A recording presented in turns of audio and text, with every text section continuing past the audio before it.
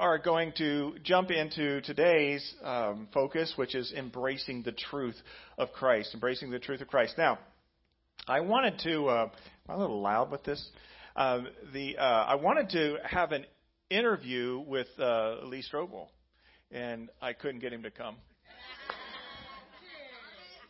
But I have known about Lee Strobel from all the way back to shortly after he made his commitment to follow Christ. He ended up leaving his position there in the Chicago Tribune, and he joined staff at Willow Creek Church, and our staff used to go to Willow Creek a lot when I was back in the Midwest. And Lee Strobel would speak, and you're like, man, the man's on it, and it's just sort of fun to see his heart as God has continued to build him and use him mightily over these years, all the way back from those late 90s.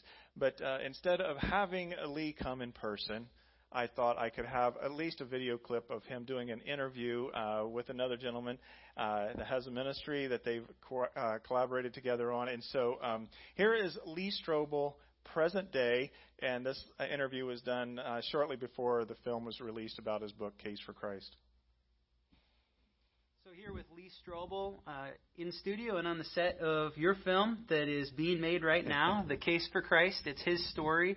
And so many of you know about the book, The Case for Christ, that came out in 1998. It's been read by millions. It's impacted countless lives all over the world that have been impacted by your story of this incredible background in law and being the law editor for the Chicago Tribune. And so you're this investigative journalist, and through a series of events, you began to look into Christianity and the claims of Jesus Christ, the crucifixion, the resurrection of Jesus Christ. How can this be true? You didn't believe it. You were an atheist at that time. And as you dug in and studied this over about 2 years, you ended up coming to faith in Christ yourself. And the story, The Case for Christ, is about that. But the movie depicts so many there's so many powerful scenes. There's great actors in it. And I just really enjoyed seeing some clips today myself here at the studios. But I'd like to ask you about your relationship. Your wife came to Christ first. And that was tough for you. Very tough. What was that like for you? Because there's people who are watching this and who are going to watch the movie who are maybe it's a young person in the family comes to faith in Christ and their parents don't understand, or maybe there's a spouse who's a believer in Christ and the other one doesn't believe that that Jesus is real and just thinks that this is ridiculous, and that creates tension in a family. So what was it like for you? Creates tension. That's an understatement. It really can. It did in our case. Created a lot of friction, a lot of arguments. I had a lot of rage inside of me as an atheist because I was always after the perfect high, the perfect experience of pleasure as a hedonist, and everything would let me down. So I had a lot of rage and anger. And I remember once Leslie and I got in an argument about her going to church. And I was mad. I was angry she was going to church. And I just blew up, and I reared back, and I kicked a hole right through our living room wall. And Leslie's crying, and the baby's crying. And, I mean, that was the kind of environment we were in. It was volatile. It was full of conflict because I felt like she was cheating on me with another man. That, who is this Jesus guy? All of a sudden, he's like being held up in her life as being this model and this paradigm of virtue. And, well, hey, what happened to me? I'm the one you married. Who's Jesus? So there was a lot of conflict. And we find that there are a significant number, especially of women who are married to men like me. Leslie, people like Leslie, married to guys like me who may not even be atheists, but they're not open to faith. And so they're what we call mismatched. And so Leslie and I wrote a book on this called Mismatched, which is about what do you do if your spouse is not a follower of Christ? How do you navigate through these troubled and turbulent waters? And really, I can give some quick advice that we've learned the hard way in our marriage. Please. That three relationships that if you build into these relationships, it's going to help the situation. The first relationship is your relationship with God. So that if you're the Christian and you're married to a non-Christian, what's important for you is to nurture relationship with God, because it is through that He's going to change you in ways that your spouse is going to see. And that's going to probably speak to your spouse more than anything else you can do, more than the words that you can speak. So build your relationship with Jesus. Secondly, have a relationship with a mentor. some other woman, if you're a woman, or a guy if you're a guy, who provides not just a shoulder to cry on, but good spiritual advice, who doesn't fall into the trap of it's me and you against your spouse, but keeps you on an even keel, maybe mentors you spiritually to help you grow in that way. But it's very important to have a mentor. And then third, focus on your relationship with your spouse. You married your spouse for a reason, because you love them. And there are a lot of things you like to do together. Build on those things. Don't forget those things. If you like to go bike riding together, go bike riding together. If you like to take trips together, take trips together. But whatever it is, build into that bridge, that commonality that you have with your spouse. Because you're going to find that in an unequally yoked relationship like this, often this schism can lead to separation and can lead to each spouse going in their own corner, so to speak. Yeah. And so find those areas of commonality that you can build on. We found that those three relationships can be key in keeping a marriage together. That's so good. Excited for your book. That's Thanks. Forthcoming. Yeah, well, it's actually out. It used to be titled Surviving a Spiritual Mismatch in Marriage, which is a mouthful. Try saying that 5 times in a row. Surviving a Spiritual Mismatch in Marriage. That's hard. So we named it Mismatch. Okay, that's a great name. And then the subtitle says something about when you're married to a non-believer. So, great. So that's in stores now? It's in stores now. It's got a 30-day prayer guide in it for your spouse, and a lot of hard-learned lessons from our own experience. Things that Leslie did that didn't help, and then the things that did. Yeah, and I think, you guys have such a unique story because of your background in your work at the Chicago Tribune and those things, and even just your story with your family growing up and where that led you. And but I think it's important, the closer you are with somebody, to really just do your best to love them and live it out in front of them. More than preach to them. Exactly. The closer you are, you really have, you only take key moments if they arise. But besides that, just show them, the difference that you see, and pray and let God do the work. It's His work. And so that's fantastic. I'm so excited for you guys to check out his book and give it to a friend who needs that. But also the movie is going to be really sharing that story as well. Yeah, that struggle. The Case for Christ film is not a documentary, so it's not just a bunch of evidence, but it is this story. And it's really a lot taken from the Mismatch book about the heart side, the relationship side. And that's what makes it a story I think people can relate to.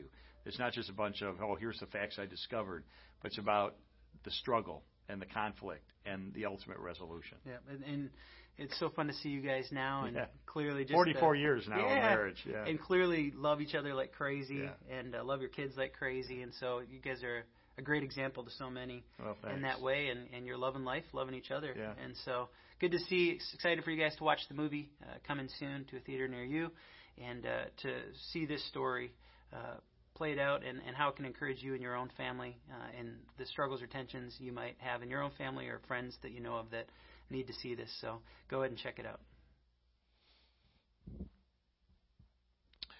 So that's a point of encouragement, because the movie's not probably going to be in theaters all that much longer, to be able to invite others to go.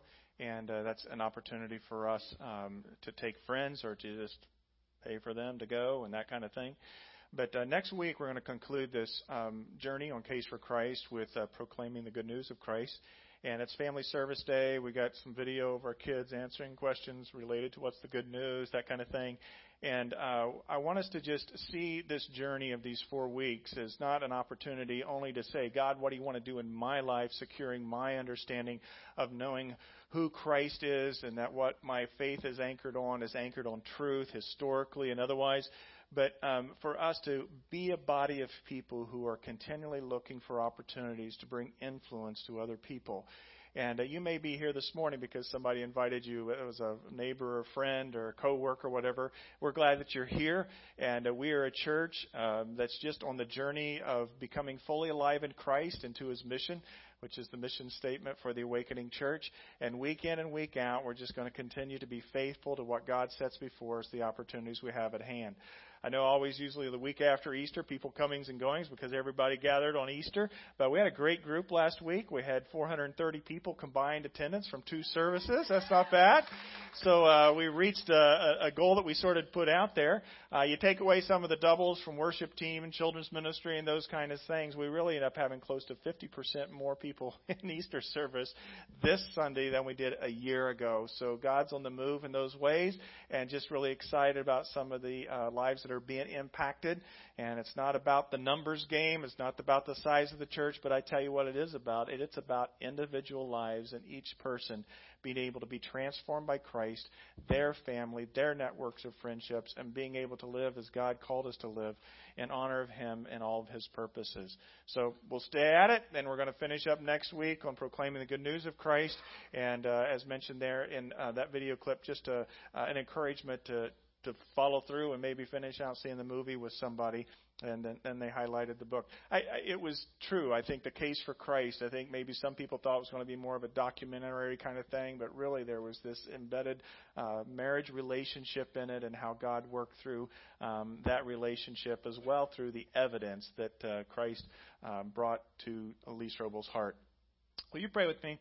Jesus, I ask that in these next moments that through your Spirit who is here in our midst, you would bring not only affirmation, but that you would also bring exhortation to us as your body. Jesus, you proclaim that you are the way, the truth, and the life, and that no one would come to the Father except through you. And Lord, I know here this morning that different ones of us are at different places on our spiritual journey. Some of us embraced the truth, embraced you many, many years ago, and we have historical record of that journey, ups and downs. Lord, others of us are maybe new to understanding what it means to have a relationship with you and trust you. And Lord, there's others here today maybe who have been hesitant, or maybe they've been not even knowing how to embrace the truth of you. Lord, I pray across the board that you would just encourage us this hour through your word as we go back to even look at some historical context of Passion Week, and that we would truly let you, the truth, set us free as we embrace you. So, Lord, have your way through your Spirit. Amen? Amen and amen. Well, as you very well know, I have highlighted in the last couple weeks 5 historical facts about Jesus that will never change, whether you or I believe them or not. And so I summarize it here, and sometimes I wonder, do people get bothered by my repetition on a Sunday morning?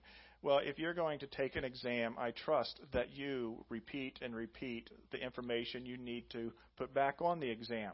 I'm not giving you an exam. Aren't you thankful of that? The churches don't have homework or exams necessarily. But there is an equipping and empowering aspect that the church is to do for the body.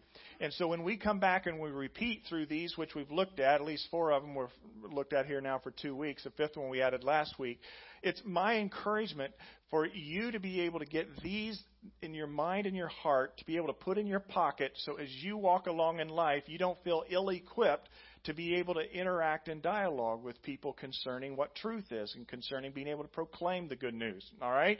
And you can always find my slides normally, right, Josh, online. So if you go to our website, theawakeningchurch.tv, you can always pull back a slide and know that. Some of you are not going to you're going to stop taking notes now, aren't you?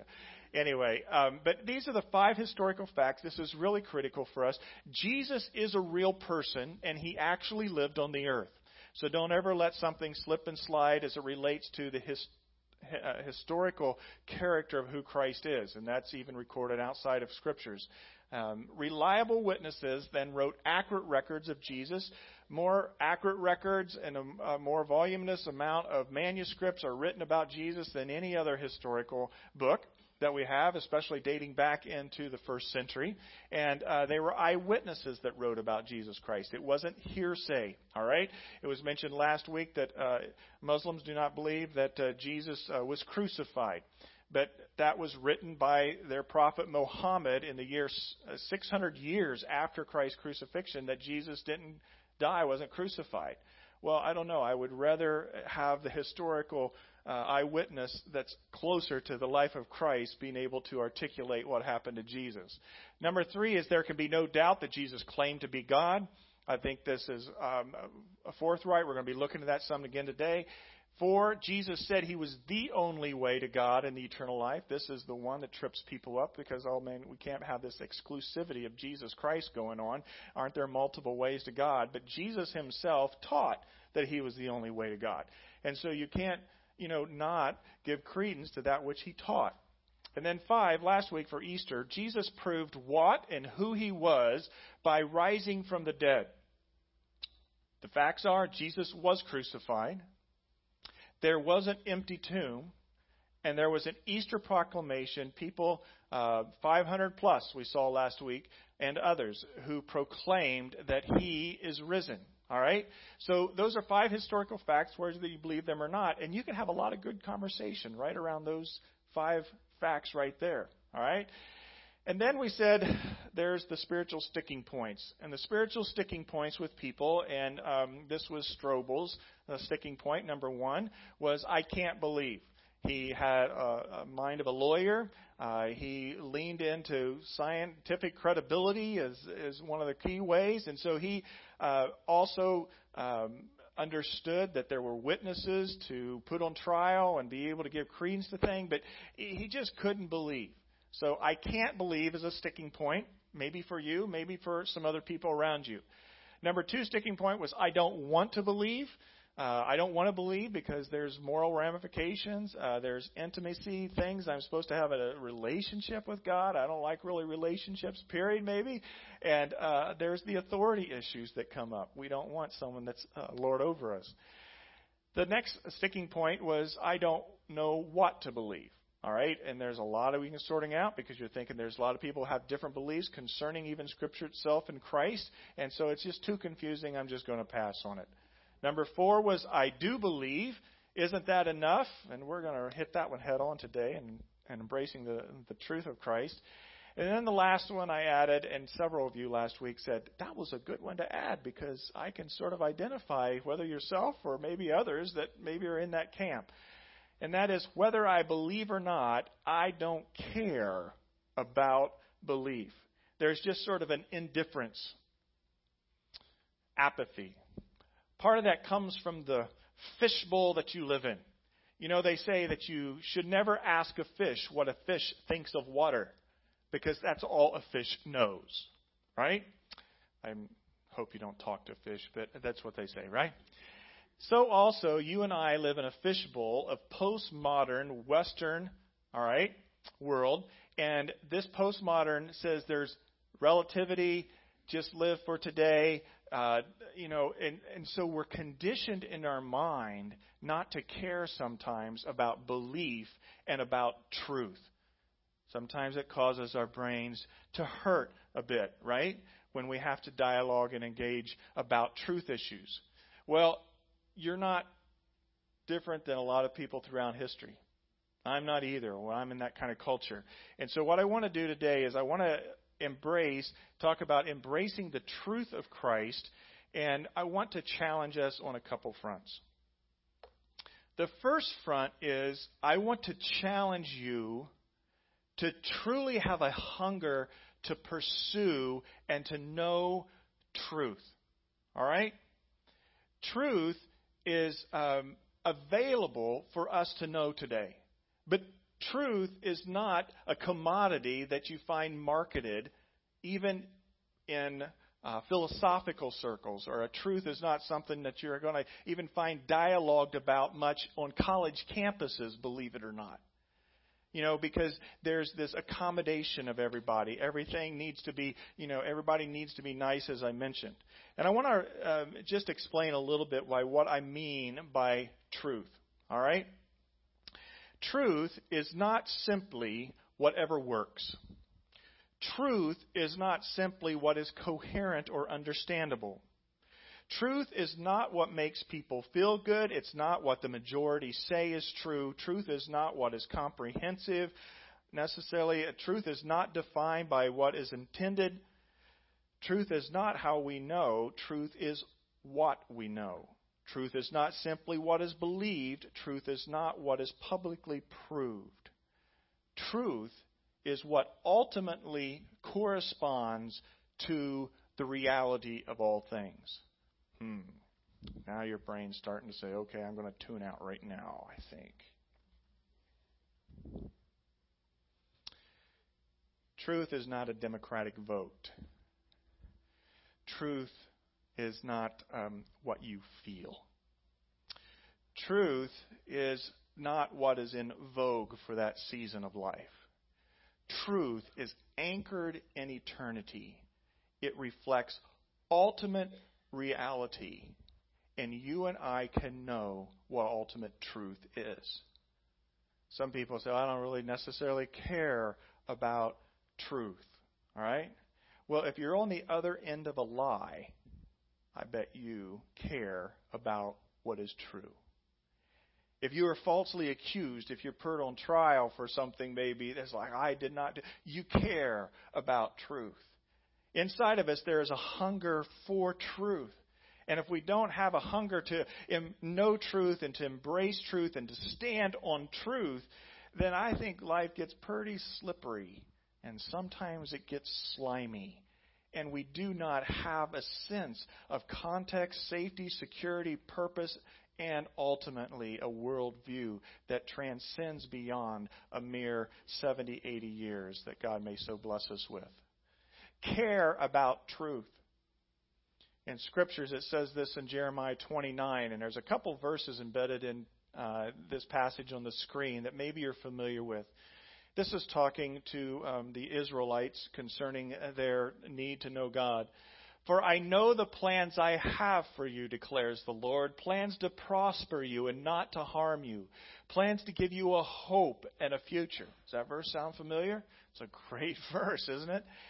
Then you will call upon me and come and pray to me, and I will listen to you.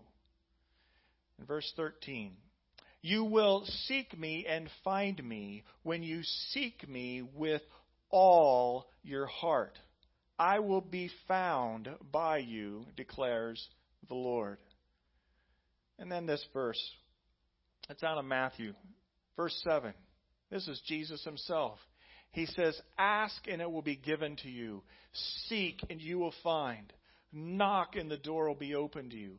For everyone who asks receives. He who seeks finds. And to him who knocks, the door will be opened. So I just want to challenge you to have a hunger to know truth. Scripture says that the truth will set you free and you will be free indeed. You need to consume your life in many ways. Yes, we've got domestic responsibilities and God's got enjoyments for us and all that, and it's not contrary to truth. But have a hunger to know truth. Exercise your mind as well as your heart. Seek me. Ask. Knock. You will find me when you do so with all of your heart. You know, one of the oppositions to Christianity or faith itself in God is, why is God always so hidden? Why doesn't God just come out of the box? Here I am, right? Well, he did do that through Jesus Christ. But there is legitimate questions behind the search for why has God remained so hidden. But here's a challenge I would give to you and you can give to your friends. If they will get down on their knees and they'll pray, even if they don't believe in God, pray. Pray cannot be head bowed necessarily, but just ask.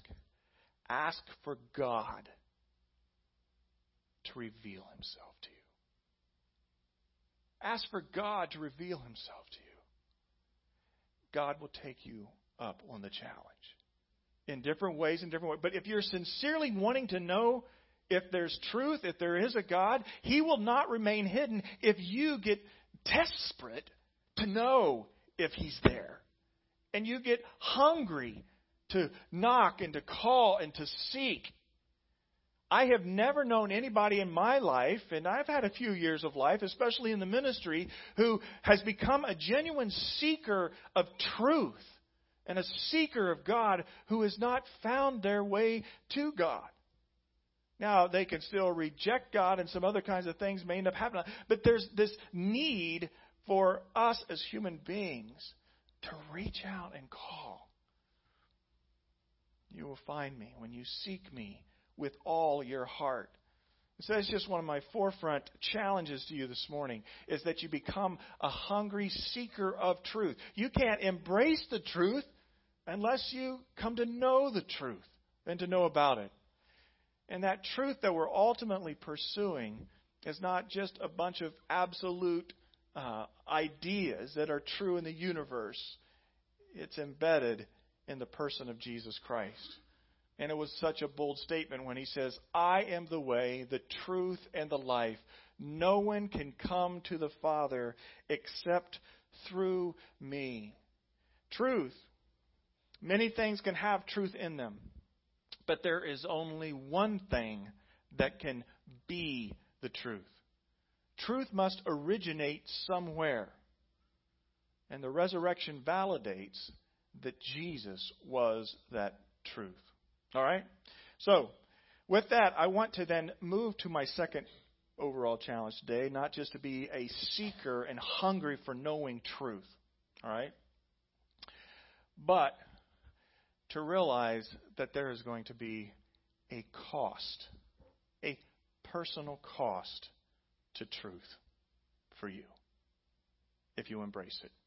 I want to read for you a little bit of a testimonial highlight from a guy by the name of Abdu Murray.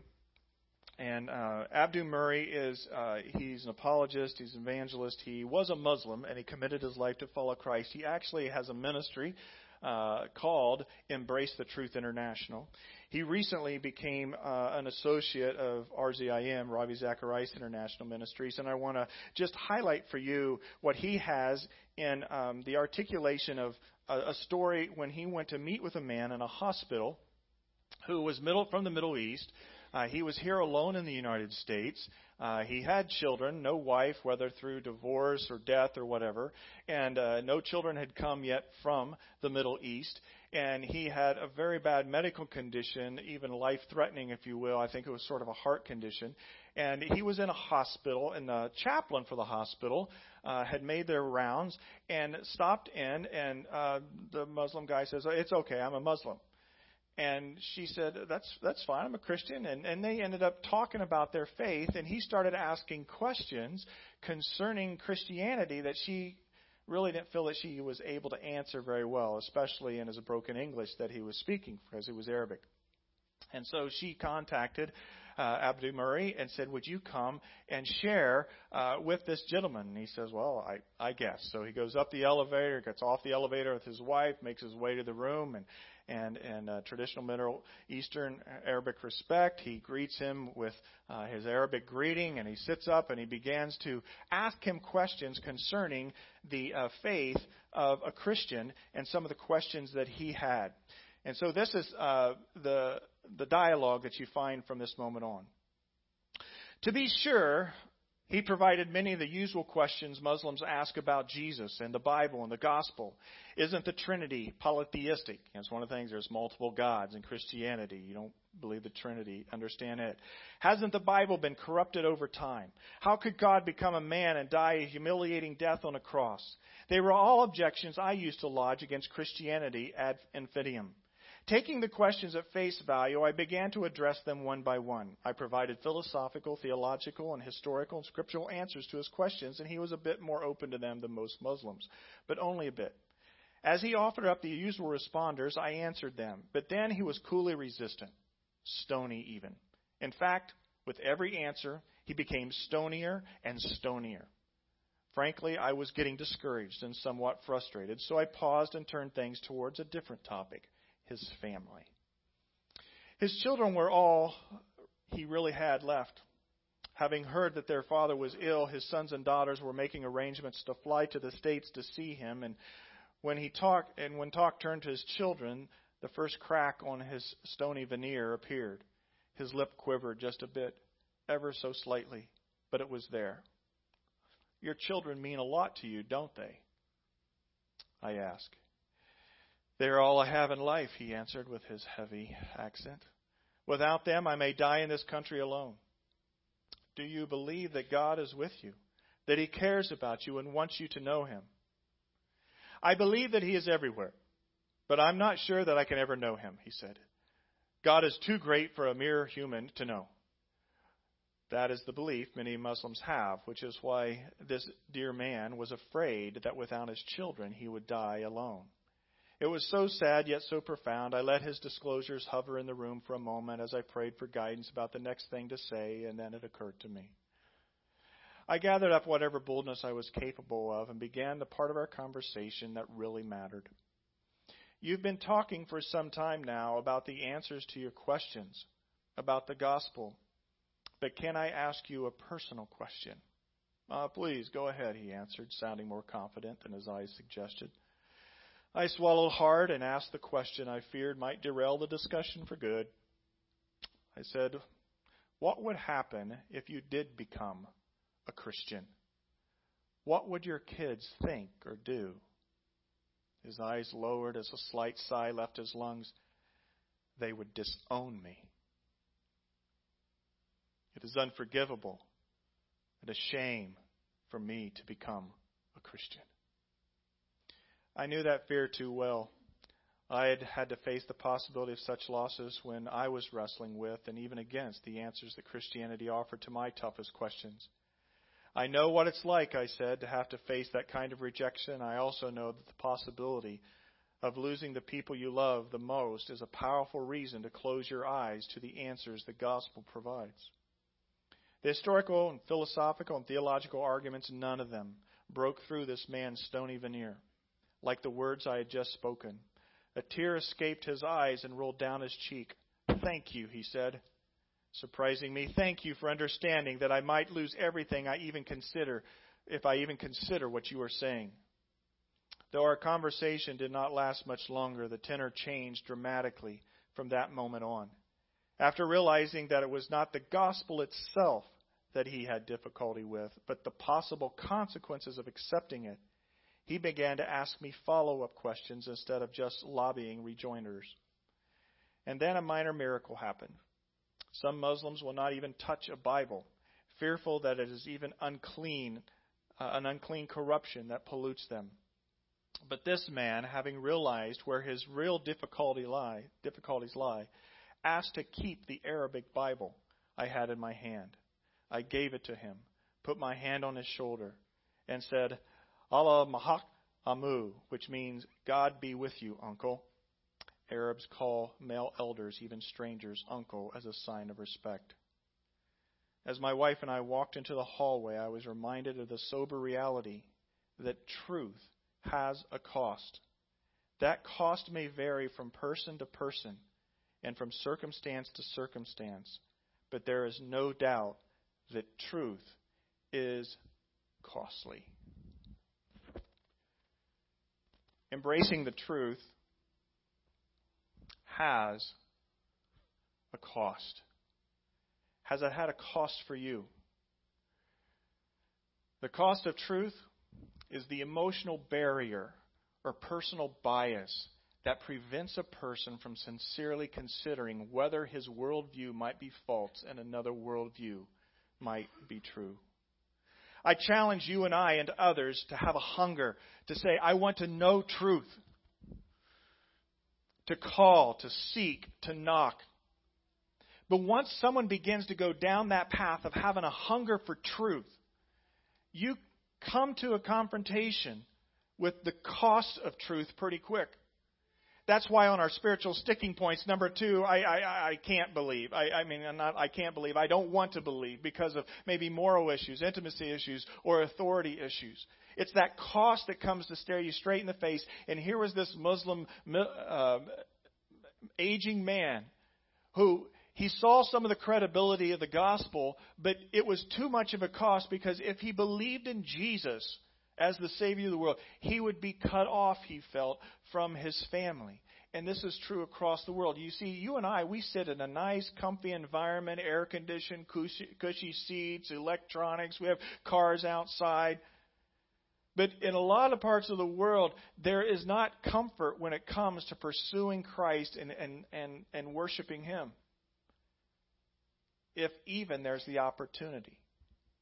Because to make that change of worldview from believing this one thing and sort of repenting and turn from that and moving to another direction, there is a cost. There's a cost by what others may think, but there's also a personal cost in our own life. Jesus, if I can tell you this, did not make it easy to be a follower of Him. And anything to the contrary that you've come to believe is a lie. It's costly to follow Jesus. In fact, there is the saddest verse in the Bible, as I recall, is in John 6, verse 66. Jesus begins to speak to them pretty hard about what it's going to take to follow Him. You want to follow me? Take up your cross and follow me, which meant be willing to die. And they did, like we mentioned last week. The tradition says overwhelming number of the apostles, they were all martyred because they said Jesus is risen and stuck to that testimony and believing and following Christ. But in John 6, after hearing the truth that Jesus said that it was a costly following and they must eat of His flesh and drink of His blood, it says that many turned and followed Him no longer. Were they genuine followers? Well, they were seekers. They were people, they wanted to know the truth and check it. But then when they saw the cost, cost, I can't do that. And maybe it's cost as it relates to what others may think around you. Maybe it's cost as to what you know that God's going to call you to do. And because you had those inklings, maybe it's just the cost of setting aside your agenda in life to pursue the agenda that Christ wants for your life. There is a cost. And sometimes that barrier causes people to turn.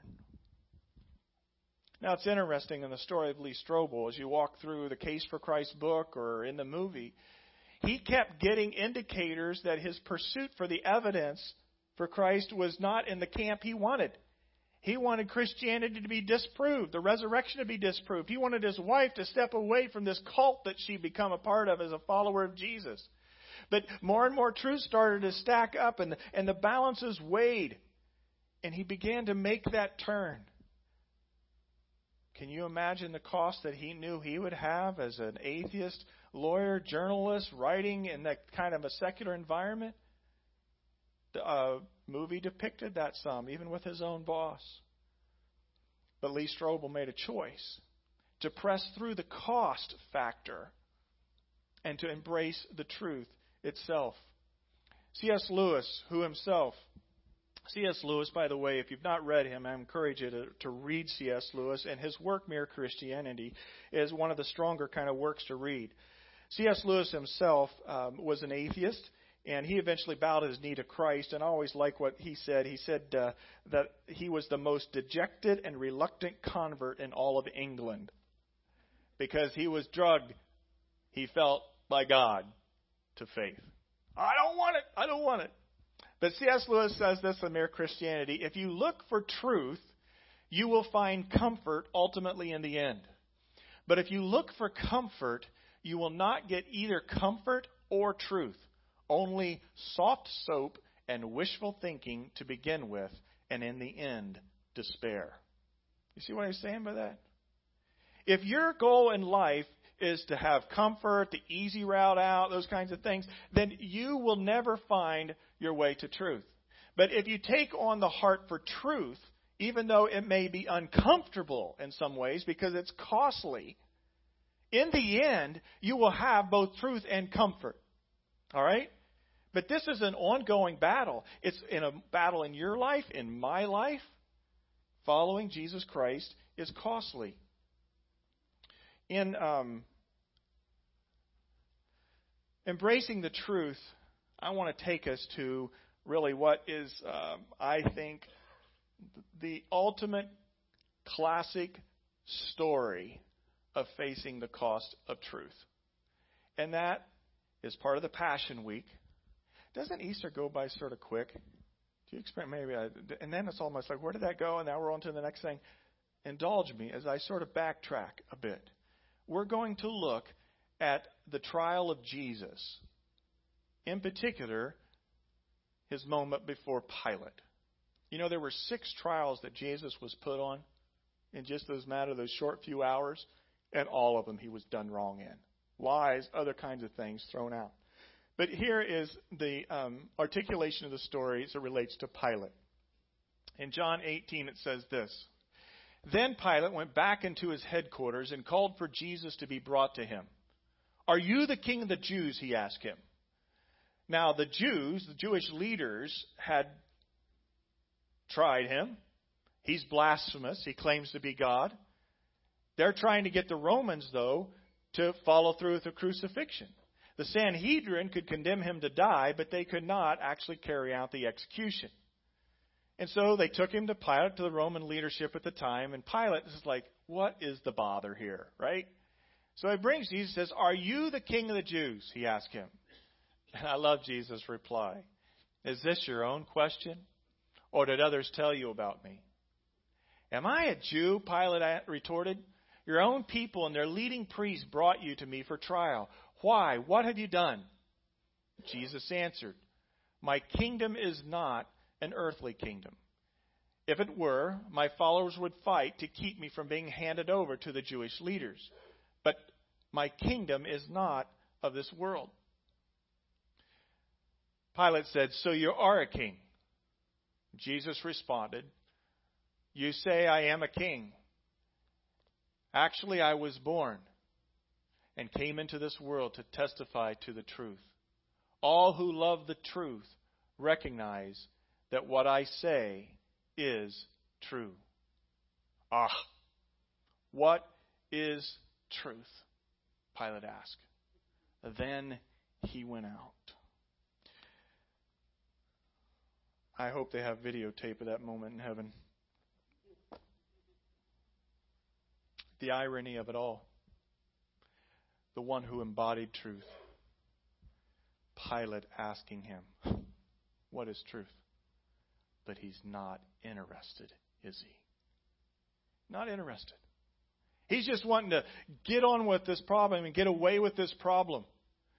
Pilate himself knew that if he began to lean into the truth and try to understand this Jesus, that his position of power and authority would be jeopardized. You got to remember, in Matthew it records that his wife, the night before, had a dream about this Jesus, and she told him what? Don't have anything to do with this Jesus. Right? Don't be pressured into anything. But he didn't listen to her. He didn't listen to her. He washed his hands clean. He let him be crucified because he didn't care about truth. He didn't have a hunger for truth. It wasn't like, "Oh, Jesus, what is truth?" No. It was, what is truth? It was that number 5 sticking point. And indifference. Who cares? It's about power. It's about the material things that he had. And he wasn't going to jeopardize that. You know, he had higher ups. And if his higher ups, if Caesar and them saw that he couldn't control the crowd there in Jerusalem, then he would be ousted. And so here was this, what he said. He wasn't a troublemaker, but the Jewish people were troublemakers, and they were causing a problem with him. So he just disregarded. He had no hunger for truth. And one of the reasons he had no hunger for truth is because truth is costly. And he chose not to pay the price.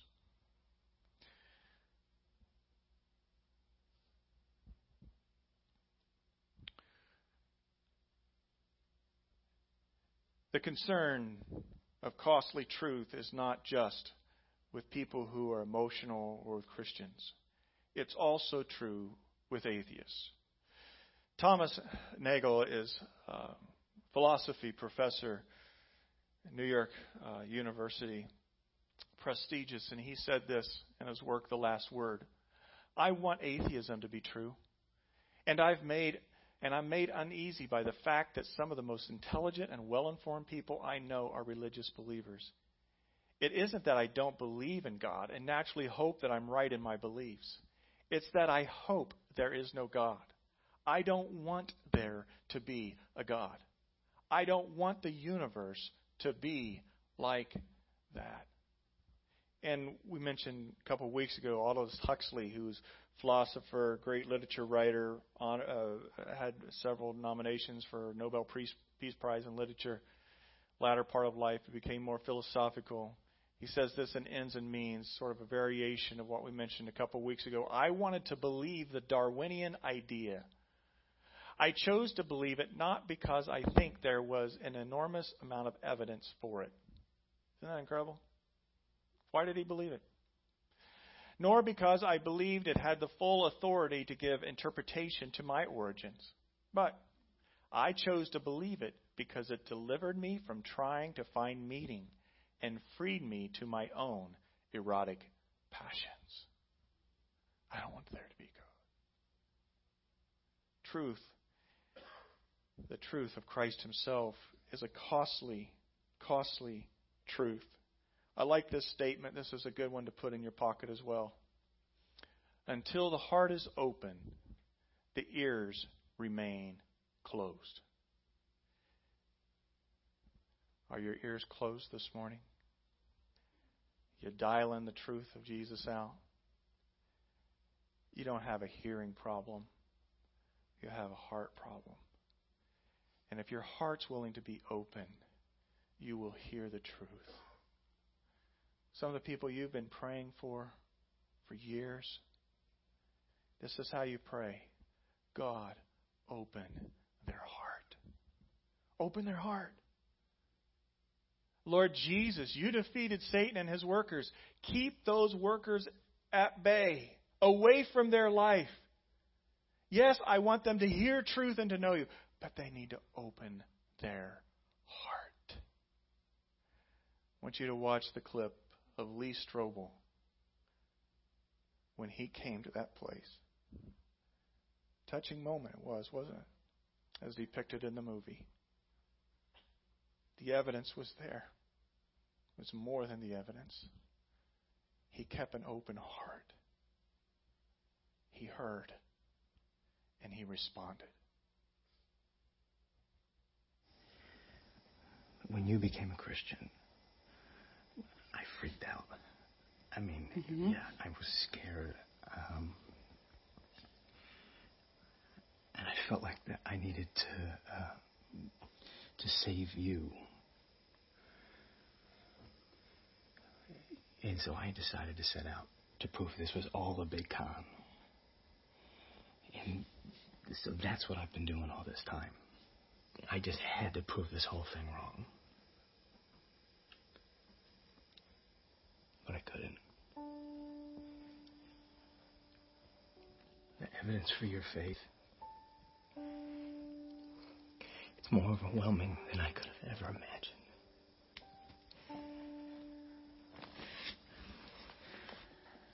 But it wasn't just the evidence, okay? It was you. You never stopped loving me. You never gave up on me. And I think because of that, God didn't either.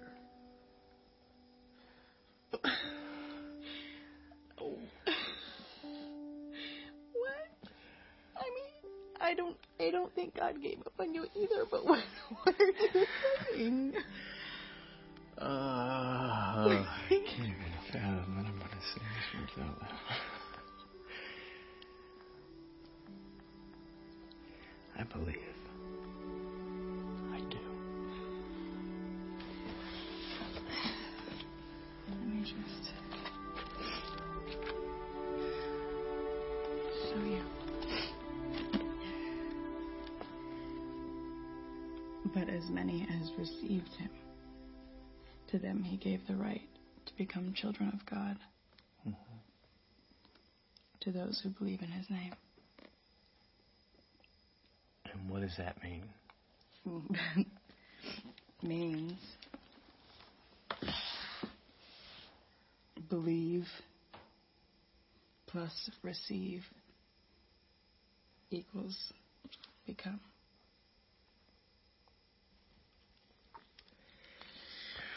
Okay.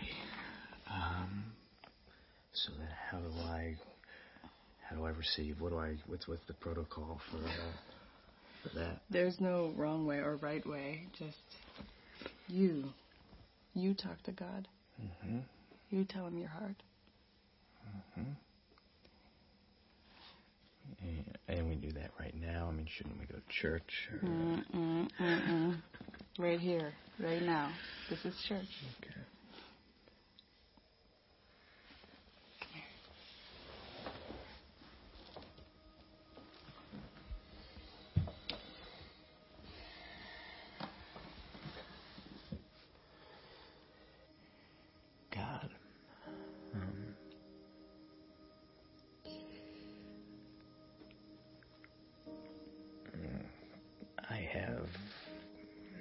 idea what I'm doing.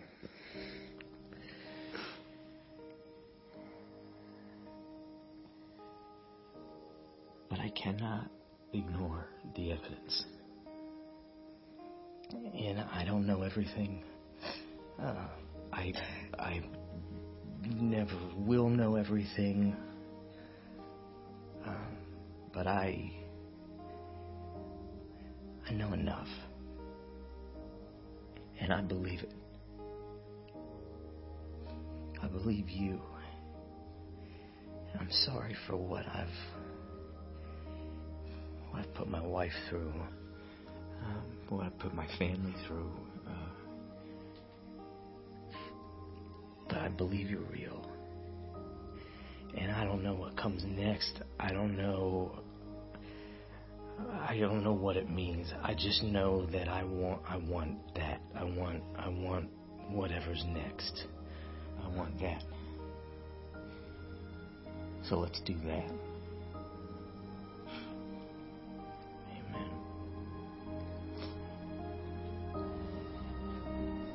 Amen. Thank you.